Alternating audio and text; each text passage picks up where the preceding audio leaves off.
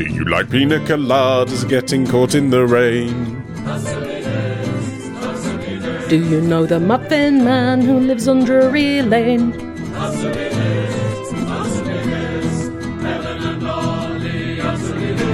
It's fun that we're in our listeners' lives for a long enough time that we can see how many events are happening to them over the years, and we're just still here doing the same old shit. Yeah, you may not realise it, but this whole project was set up actually not as a podcast, but as a developmental psychological exercise to see how you change over the years. It's not about us, it's about you. It's like 7-Up, basically. Yeah, exactly. Or Boyhood.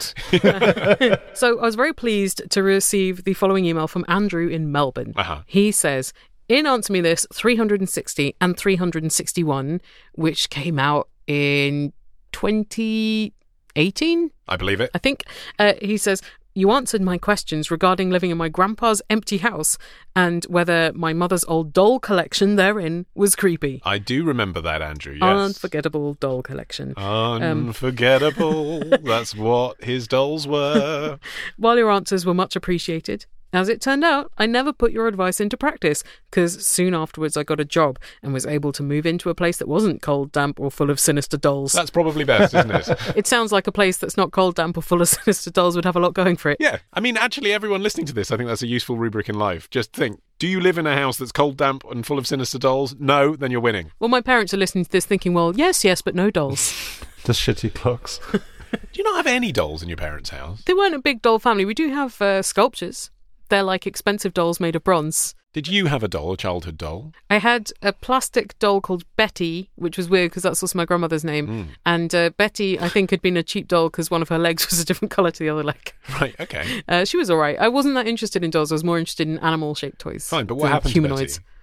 You don't know. We lost touch. She wasn't sinister, though. Sounds pretty sinister. Like dolls are, that's why I don't like them. Anyway, Andrew says, my grandfather died in November last year at the age of 91. I'm sorry to hear it, Andrew, but 91, fair play. Good innings. It's been decided that some of Grandpa's ashes should be scattered under a crepe myrtle tree in the front garden where my grandmother's ashes were scattered. I sense a new dilemma coming. The problem is, the house has been sold and rented out to new occupants. Mum has got a little ash scattering kit prepared, consisting of a small jar with some ashes in it and a spoon to dig a little hole to put them in. A spoon? I would have assumed shovel, wouldn't you? Or at least not a big trowel. shovel. Because he also says she's got a small jar with some ashes in. Yes. Maybe it's not all of Grandpa. It's just the highlights. It's some favourite bits. It's just some seasoning rather than the full meal. That would be good, wouldn't it? Like on Big Brother. Here's your best bits. Oh. Just Grandpa's hands. He loved his hands. However, says Andrew, we're struggling with how to do it. Ollie, answer me this. Do we tell the current occupants or do we try to do it without them noticing? Without you noticing, turning up the two of you with a jar full of ashes, digging a hole with a spoon and filling it in their garden. Who would notice that? Hey? I suppose if it's the front garden as well, you don't have to go through the house or anything. You could claim to be from the council. Sure. Just investigating a water pipe. Actually, he does say front garden. You're right. He does. Yeah. I hadn't noticed that detail. That does possibly change how I feel about this. Possibly. And if we go for the latter approach, trying to do it without them noticing, Yeah. is it better just to sneak in or to knock on the door first to check if anyone's home? I would appreciate your thoughts on the best way to sneak into someone's front garden to scatter ashes without causing a scene. I think you have to start by asking why it is that you don't want to have the conversation about why you want to do this. Is it because you genuinely think that someone who in any case doesn't own the house, they're renting the house, would really say, oh, for generations your family owned it and your grandma's there, no, absolutely you can't put a spoonful of ashes in our front garden? It's certainly an unorthodox request that you would think would give them enough pause that they wouldn't immediately just slam the door. Or is it that you just don't want to have that conversation? In which case, I think you know the answer to this in your heart, don't you? Sneak in. No. Do you really think sneak in? Like, really? Well, if they're determined to put Grandpa here. No. But, okay, it's a multiple choice thing, isn't it? Or at least one thing leads to another, right? It's that thing of, if you answer this, go to this. If you answer that, go to that. Right. Right? So, I mean, if you knock on the door and you explain the situation and they turn out to be arseholes, then yes, sneak in and do it in the front garden anyway. But don't go with what is the emergency plan as your plan A. What if the people who live there are out? Can they then just go ahead and do it, in your mind? Yes, unless they've got a Ring doorbell and you've got identifying marks. When they check their video footage, they will not know what the hell that is. I think maybe put a note through their door and say you've done it, but that's really weird. Because then you take an agency away from them to say no, which they wouldn't. Like if someone knocked on my door and said, my grandmother lived here for 50 years and I'd like to be able to... It's a bit weird, actually. It is quite weird, isn't it? I think some people, just the idea of death would be unpleasant to them and they would say no. I think that's the danger. I think maybe I've come around to your view of this, Ollie. Knock and ask. And then if they say no or they aren't in, subterfuge. Yeah, fine, okay. But one thought I do have is that your family no longer owns this property. Therefore, it's not assured that the new owners won't just dig up the whole front garden, including the crepe myrtle and your grandparents' ashes. Would it therefore be maybe a more prudent idea to place Grandpa somewhere that you do have access to and will have access to for a long time, rather than on someone else's private property? Well, this is why people do it in public spaces, isn't it? Because they think that's less likely to change. But ultimately, everything becomes a giant fucking Tesco or something, doesn't it? I mean, like, you can't really stop someone developing it in the future. And when people scatter ashes at sea, I mean, it's effectively... It's just symbolic, isn't it? It's a nice event for the people that are doing it, but you know it's about to get eaten by a fish, shat out, and, you know, end up washed up on a beach. That's how I want to be remembered, through fish shit. Sarah is from... she's from Minnesota. She says... I'm currently on a work trip to Toronto from Minnesota. I'm a nervous traveller when alone, and I'm away from my 5-month-old son for the first time. Aww. She is going to be drinking. And hopefully sleeping. Yeah. I've taken a job next week primarily because they would pay for a Premier Inn so I could be away from my 5-month-old son for a night. In an attempt to combat my anxiety, I bought some banana muffins with chocolate chips. Lovely combination. And yes, isn't it? And ate one while sitting on the bed, which has very white sheets. You might guess where this is going. A chocolate chip fell onto the bed, and before I could retrieve it whole, it melted into the sheets. Familiar with this scenario. Now I'm afraid the housekeeper is going to think it's something other than chocolate, so Helen, answer me this. Should I leave a note for the housekeeper letting them know that they need not fear, maybe with a tip, or do I do nothing? What is the best way to handle this embarrassing situation? Do hotel staff care? The stuff they have seen. They see all sorts, don't they? I imagine anyone with any degree of experience in cleaning hotel rooms has learnt to tell the difference between chocolate and a dirty protest. Yes, but the smell would be a giveaway. Yeah, I think that's right, yeah. But the tip, I mean... Yes, can't definitely hurt. give a tip. Exactly. I think if it was one of your bodily excretions, then they do kind of deserve a heads up in case it's somewhat dangerous to them. I mean, that must be so embarrassing. People actually have incontinence and can't control it, don't know it's going to happen. It's difficult. Wake up and have shat the bed. That does happen to people. I wonder what they do in that scenario. You could take the sheet off yourself and kind of roll it up so that the offending part is not on the outside. Yes. I think the amount of chocolate from a chocolate chip might barely even be visible to them. Well, this is it. Like, if they've got to do dozens of rooms in a workday, they're not going to, like, come in and just scrutinise the room. They're, like, pulling those sheets off before they've even had a look.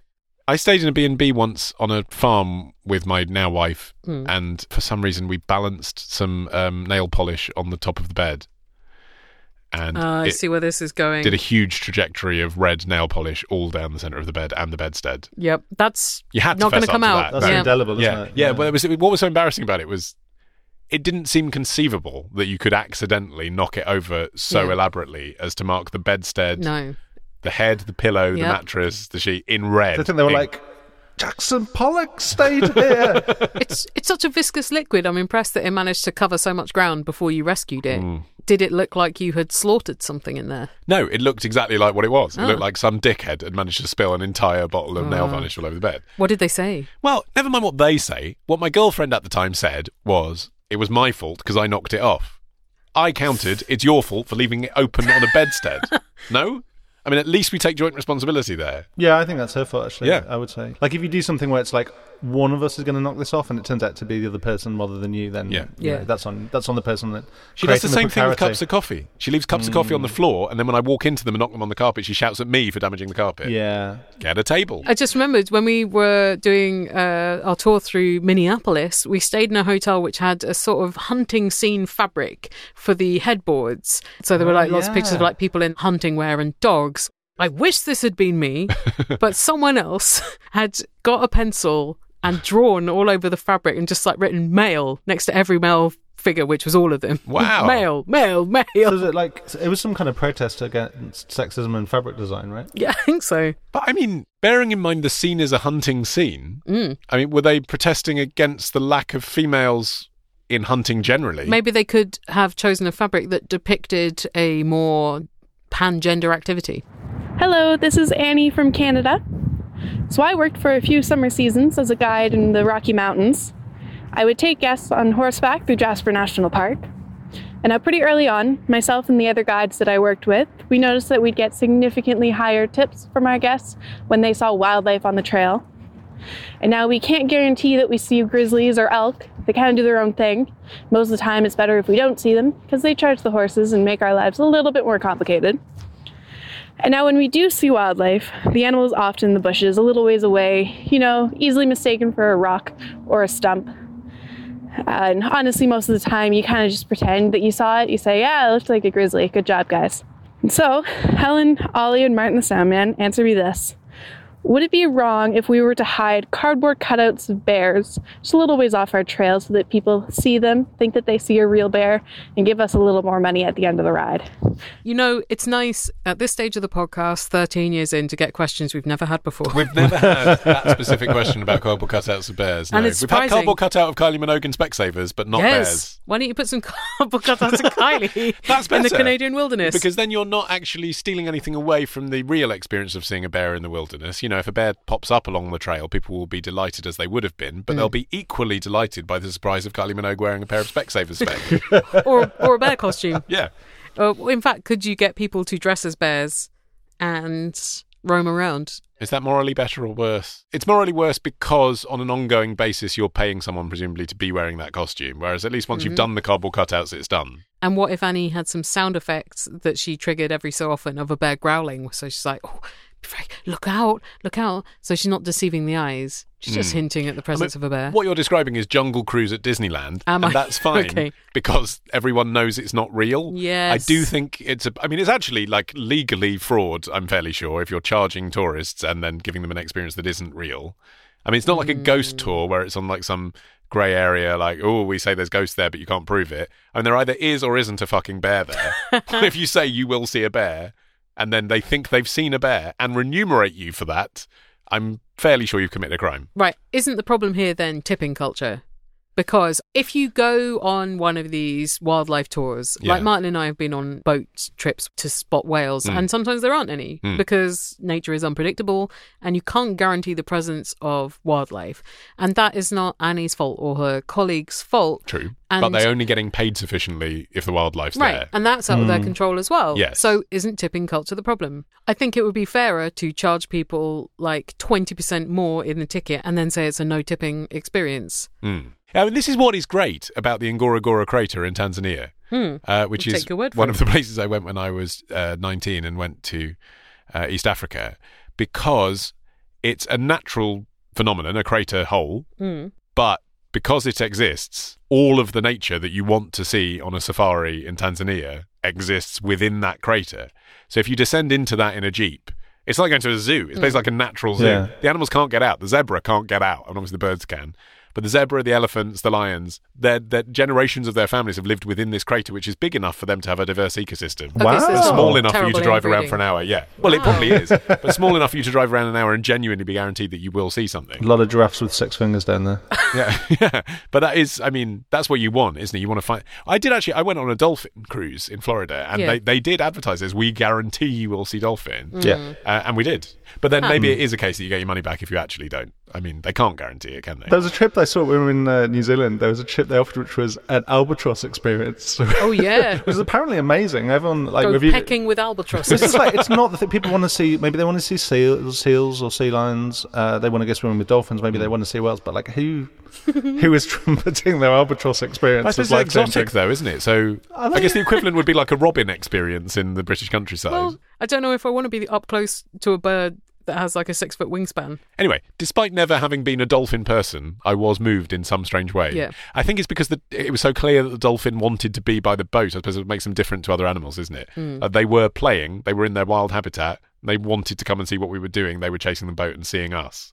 Right. Maybe they've been domesticated by tourists throwing them fish or something, I don't know. Or tips. Yeah. They're in it for the cash as well.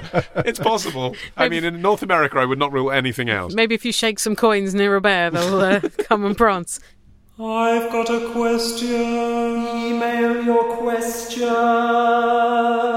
answer me this podcast at googlemail.com. To answer me this podcast at googlemail.com.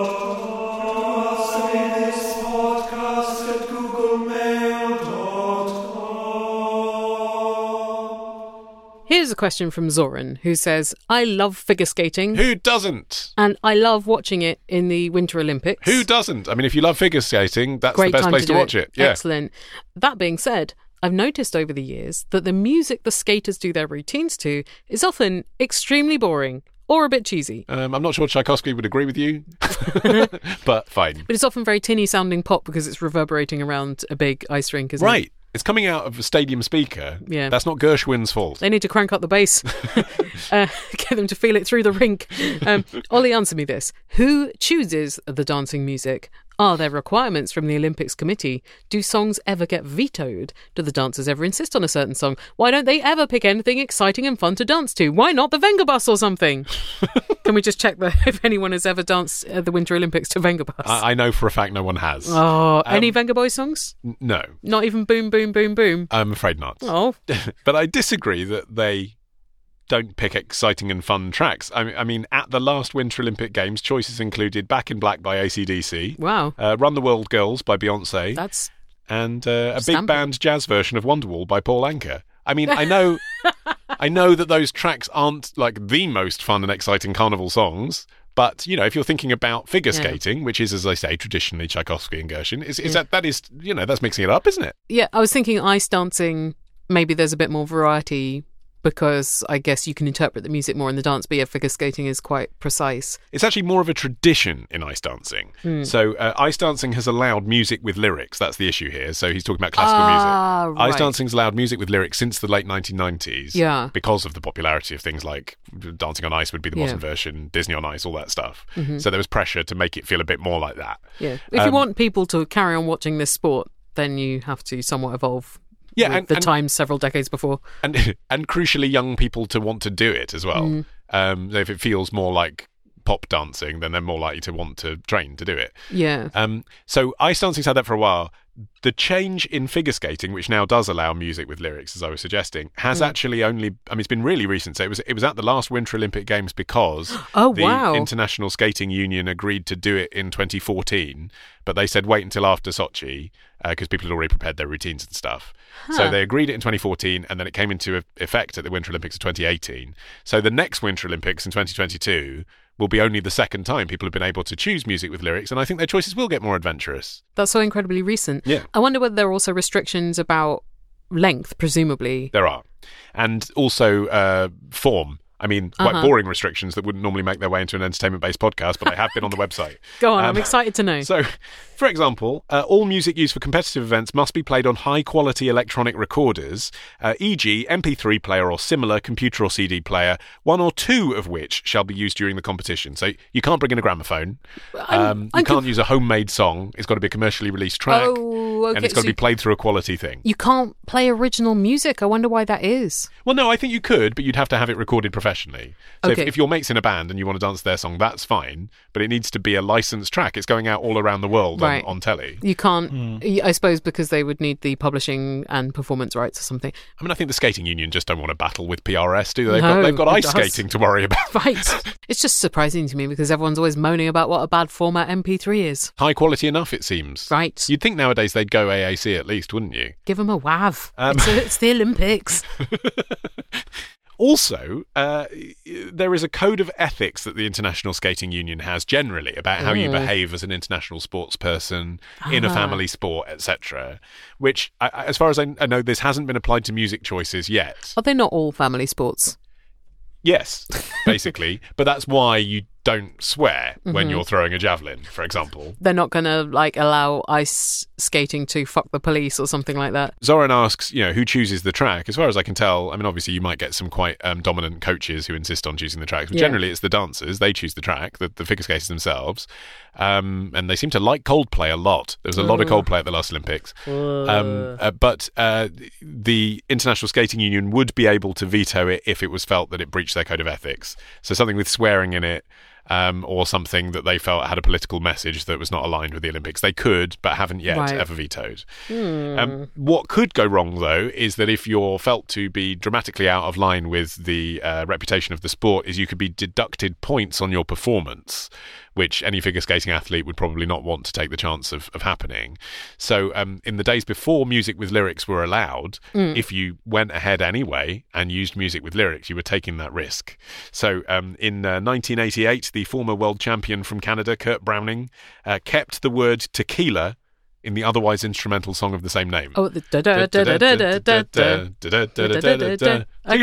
He kept the tequila bit. Fun choice. And that had no points deducted because I guess that was deemed to be essentially an instrumental song. Yeah. But no message, really. Yeah, indeed. But in 2011, the French skater Florent Amodio performed a Michael Jackson medley brazenly with songs, lyrics, the whole bit, knowing that he would get an automatic deduction, but he wanted to make the point and fuck the skating union with their stupid rules. I suppose if you think, well, I'm unlikely to win against this competition anyway, so I'm going to use my platform to make a point. Yeah, and to be broadcast all around the world, being the first figure skater dancing to Michael Jackson. I mean, that's going to... I was about to say going to go viral, but in 2011, I'm not sure really it did, but, Has anyone done one of these competitions to no music, or is that not allowed? That is very, very, very, very much, and I cannot emphasise this enough, Helen, very much not allowed. Whoa. So when you go onto the International Skating Union's website and you look at the regulations around music, the only underlined rule, all programmes must be skated to music.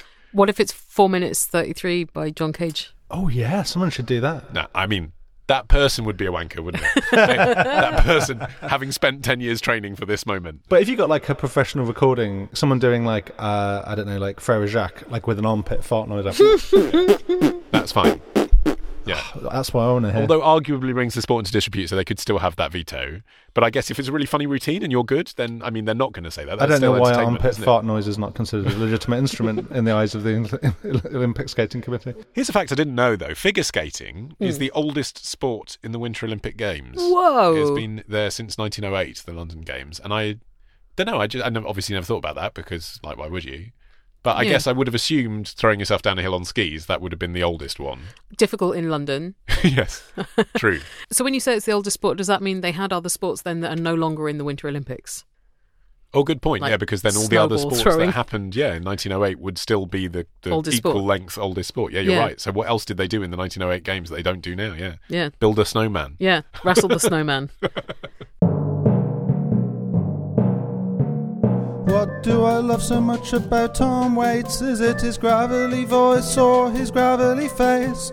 Or the instruments he made from metal plates? And an anvil and a saucepan. If you love him so much, then make a podcast about it. I have. Build a Squarespace site so you can tout him. I did. And one day there may be an award even your show can win. It already did. Fuck you both.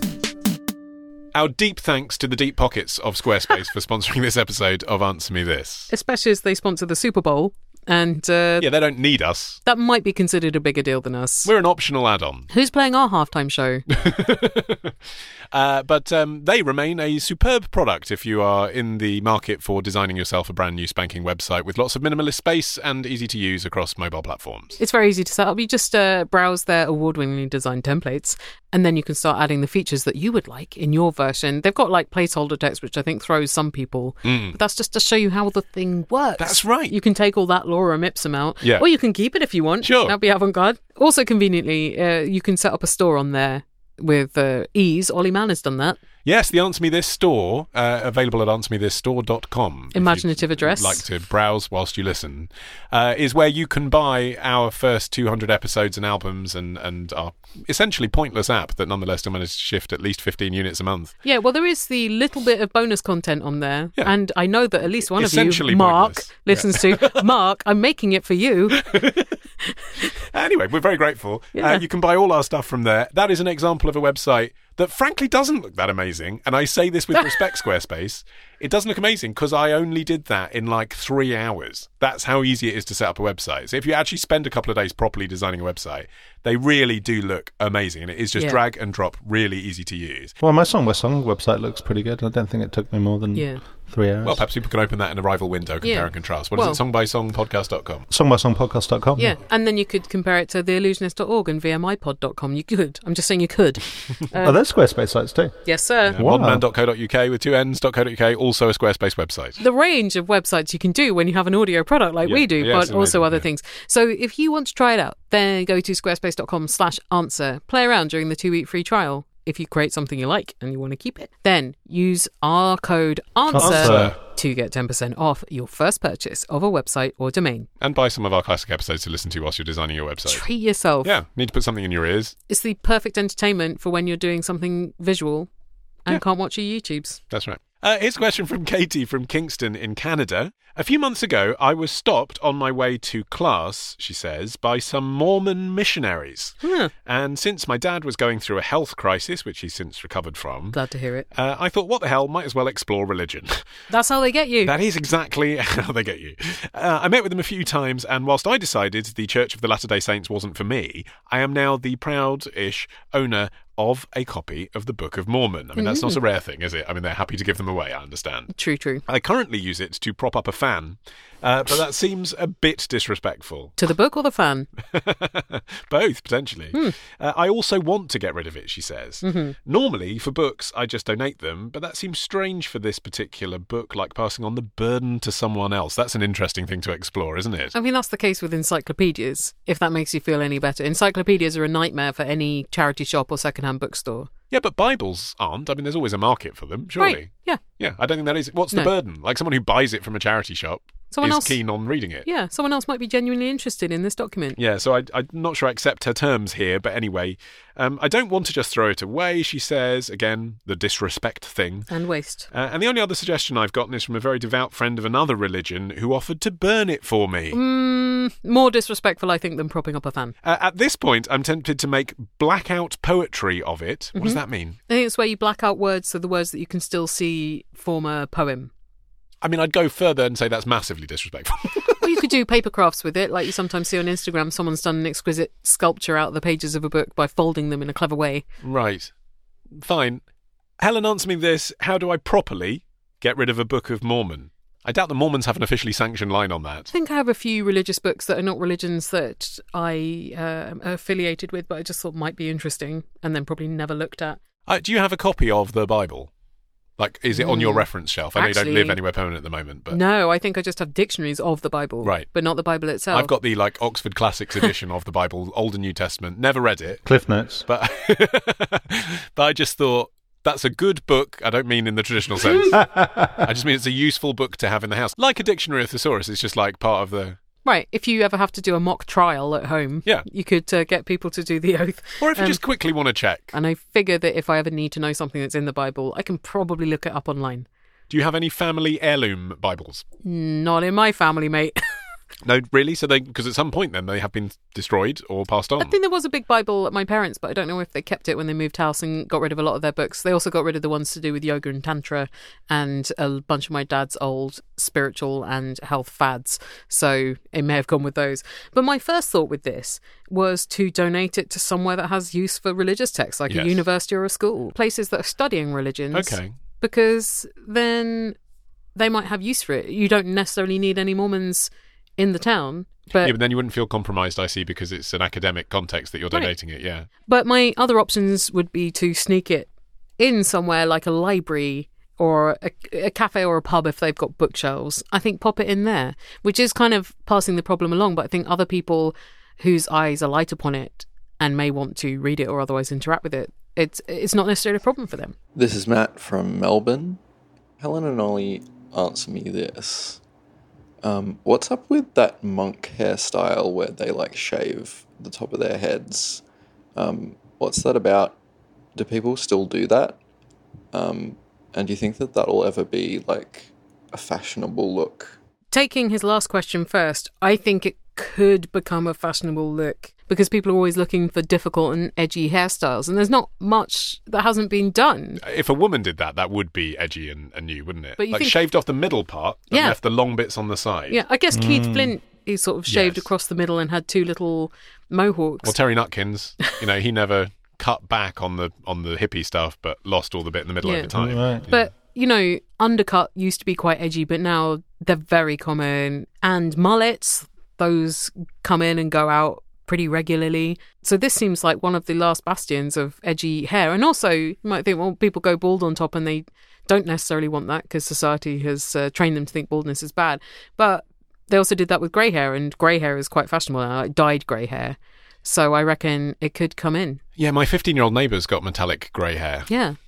And who'd have thought 20-ish I years know. ago that people would... I mean, it's quite a difficult colour to maintain as well. Anyway, monk hairdo definitely Yeah. a talking point if you're not a monk. Yeah. If you are a monk, I'd imagine more of a talking point to not have the monk hairdo. And that's the point, isn't it? I was interested to read that in 1972 there was a papal order abandoning the tonsure, which is what this is called. And it had been around for about 1,500 years before that. But basically since then... it's been on the wane, so you could do it, but they largely tend not to because the Pope was like, stop it.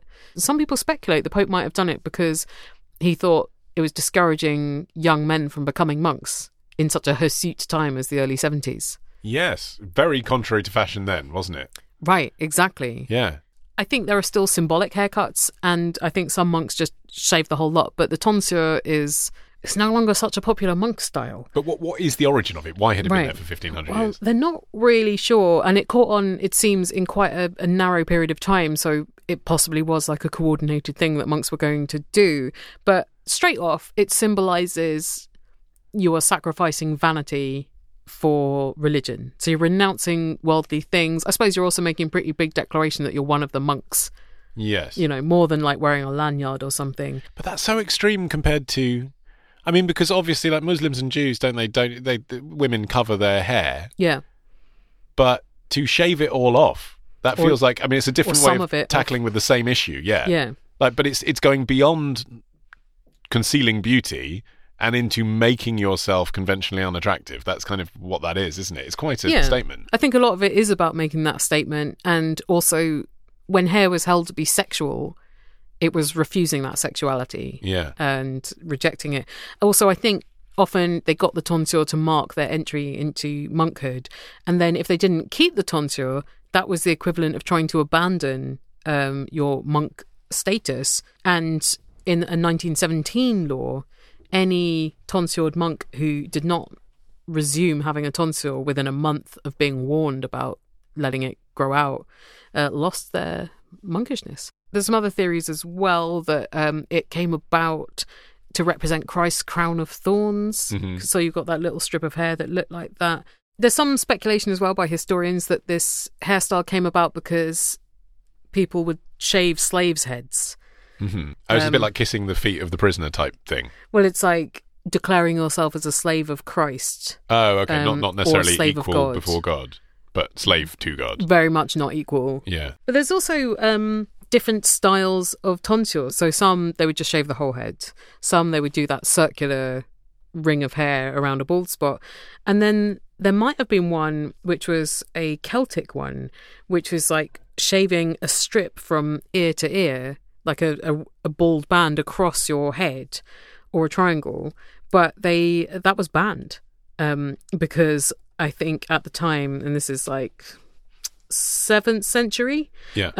they were like, well, if people are wearing their hair differently, that indicates that there's multiple religions, got to stop it. Interesting.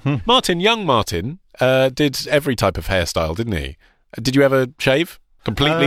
No, I didn't. I mean, I certainly went down to like on the clippers where it's like number 0. Where I've there's seen like the no photos. dots. It's haunted me forever. It's not great. Yeah, but you never went all the way down to the skin. Not like a full razor. No. I had some friends did that, and it didn't look great. Like I think you've got to have a lot of poise to carry that off. I think of all the haircuts I had, the very, very short, like number 0 cut was the one that my parents disliked most because it reminded them of like Belson and stuff like that. They had these very negative associations of what I thought was like, hey, I'm doing kind of a cool, like slightly clubby cut. And they were just like... You're reminding us of war crime. Yeah, basically.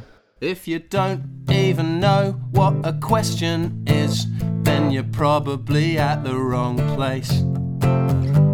'Cause religion's on Godcasts, dogs are on dogcasts, fish are on rodcasts, but we don't do fish. 'Cause on this podcast, you answer me this.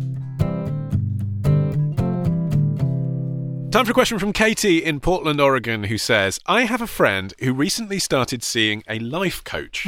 This friend does not have a lot of money and often isn't able to go out with friends as a result, but has confided that she's paying her life coach $1,000 a month.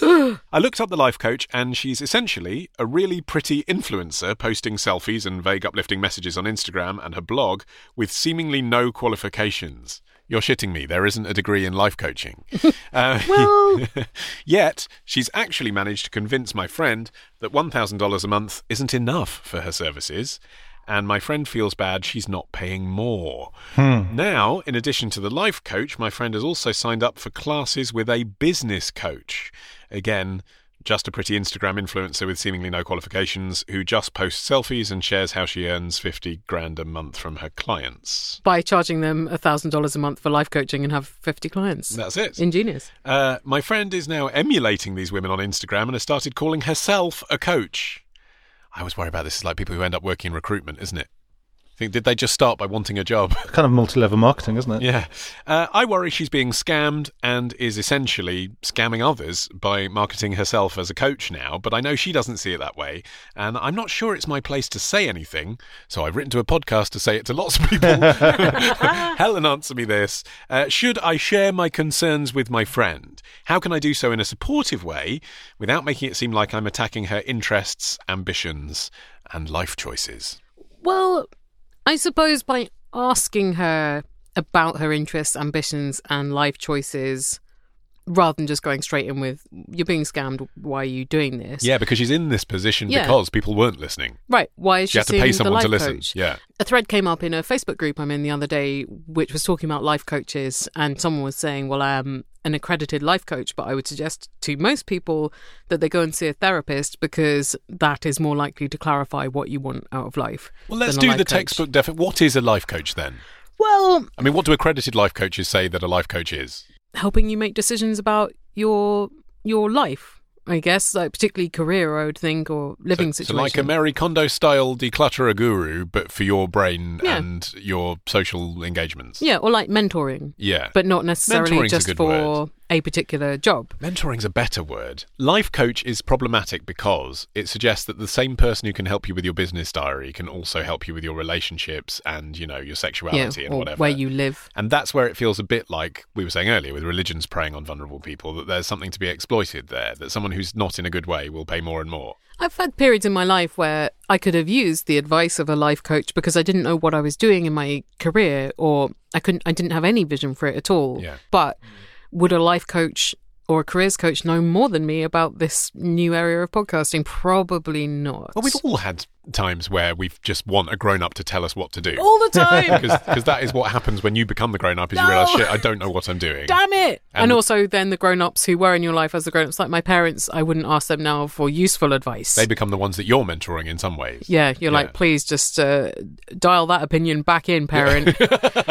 Yeah. It seems to me like the dawning realisation of most people in their 20s and into their 30s is that all the grown-ups around them didn't have a clue what they were doing either. Yeah. Everyone's just busking it. Right. Including the life coaches, probably. Well, this is it. But then with experience comes some knowledge.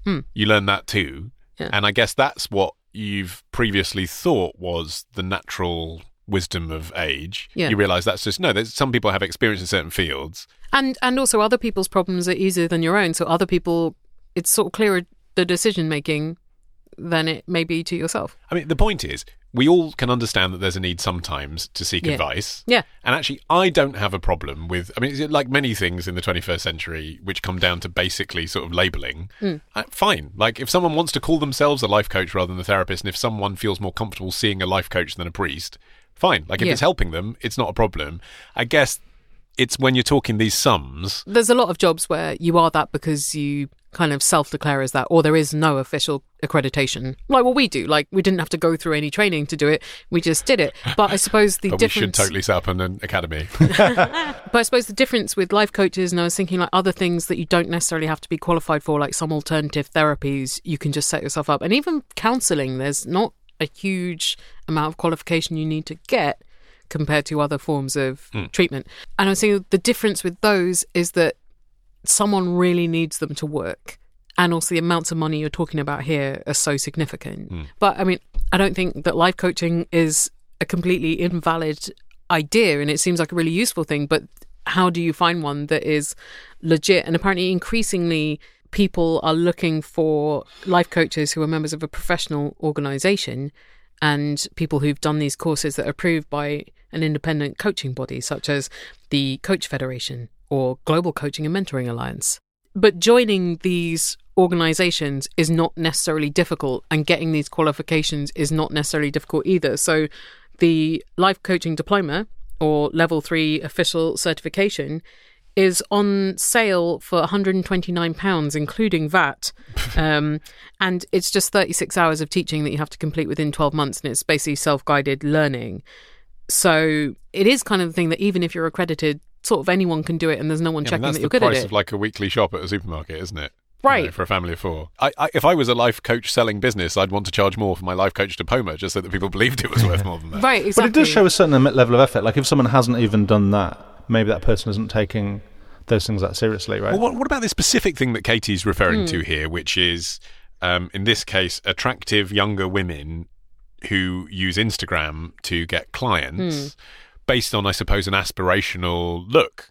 You know, look at me, I'm having a great time. Look at me at this party. Look at me owning this room.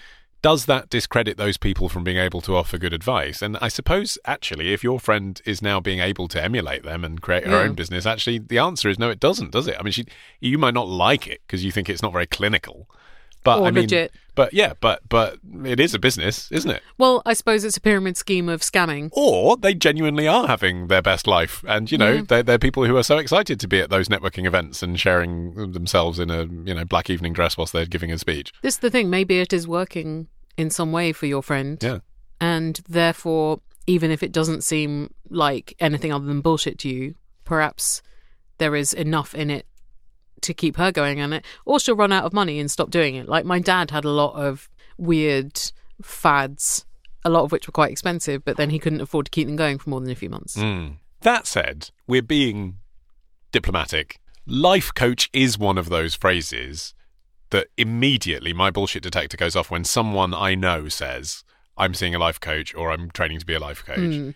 And I always end up having a discussion where I'm sort of saying, it sounds a bit like you've fallen for some bullshit here.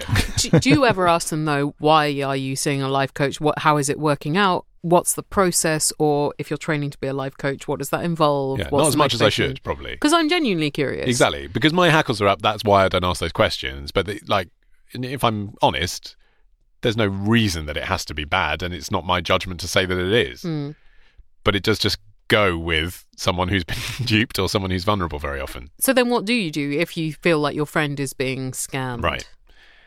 I suppose you say how it looks to you and in a non-judgmental way say, am I wrong? You explore the issue, don't you? Or you ask for the breakdown of what she's getting for the $1,000 a month. Like rather than going, you're wrong, just try and tease out the facts a bit more. And you could be like, oh, that seems like quite a lot. Or if you saved up all of your life coach money after a year, you possibly could afford to do something life-changing with it. That is probably ultimately the piece of advice, isn't it? Maybe when you finally get to life coaching apex, the solution is all that money you're spending on me, put into what you really want to do.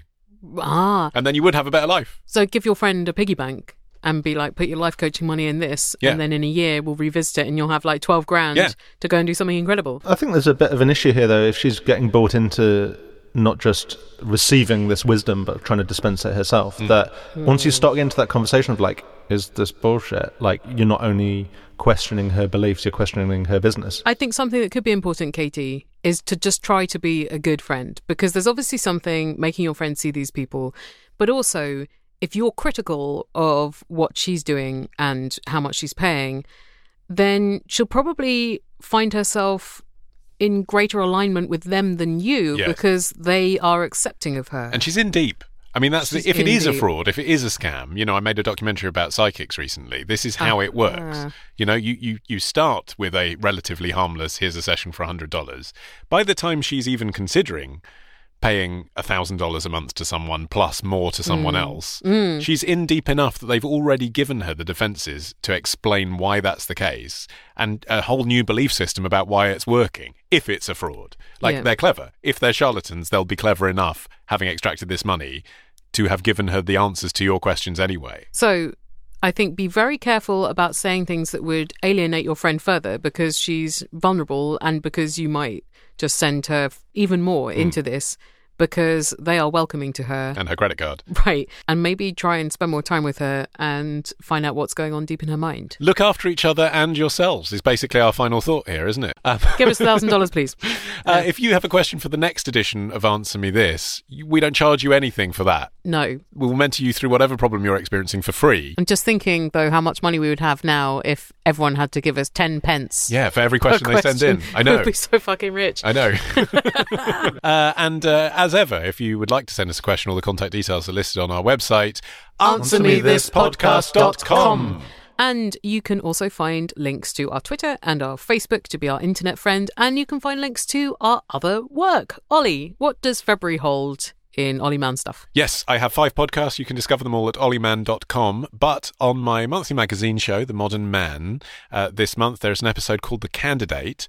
We have been following, in a documentary style, the general election campaign of Layla Moran MP. Wow. Who, even if you're not interested in politics, you may have come across recently when she became Britain's first openly pansexual politician recently. Yeah. But we talk about what it's like, really, to be a young female Palestinian pansexual MP in 2020, which, is certainly something that people probably don't appreciate, like the stress of standing for public office these days.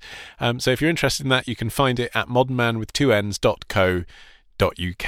Helen. Well, this month we reached the season finale of the first season of Veronica Mars in our recap podcast, Veronica Mars Investigations. And if any of you who've seen that finale of season 1 of Veronica Mars, it is really fucking dramatic. In real life, have you got further than that? Like, have you seen all Veronica Mars, but now you're recapping it? I've seen it before. Are there any episodes you haven't seen? Yes. Right. Because they did an extra season last year, and I've only seen 4 out of 8. And now you're saving that for when you get to it in the podcast? Yeah, I kind of don't feel that motivated to finish it, because I know a lot of people really hate it. Okay, it's probably better that you haven't seen it then. Yeah, it's good when you're doing a TV recap podcast of a show that really went off the boil in its later seasons, that you've got that to look forward to. Yeah. So season 1 of Veronica Mars Investigations is complete, so you can watch the whole of season 1 and listen along to me and Jenny Owen Young's recapping season 1 at vmipod.com. Very fun and interesting times. And also there's The Illusionist at theillusionist.org.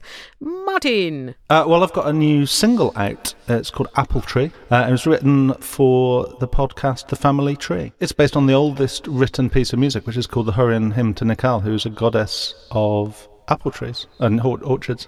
I wonder if they performed it at the 1908 Winter Olympic Games. They probably did. All of the music is at palebirdmusic.com. Remember as well to subscribe to our show wherever you get your podcasts to get our free retro episode, which you only get by subscribing to the podcast feed in the middle of the month. And it being February, you may want to check out Answer Me This Love as well, our exclusive album about romance and sex and stuff. And then we will be back with a fresh new episode on the first Thursday of March.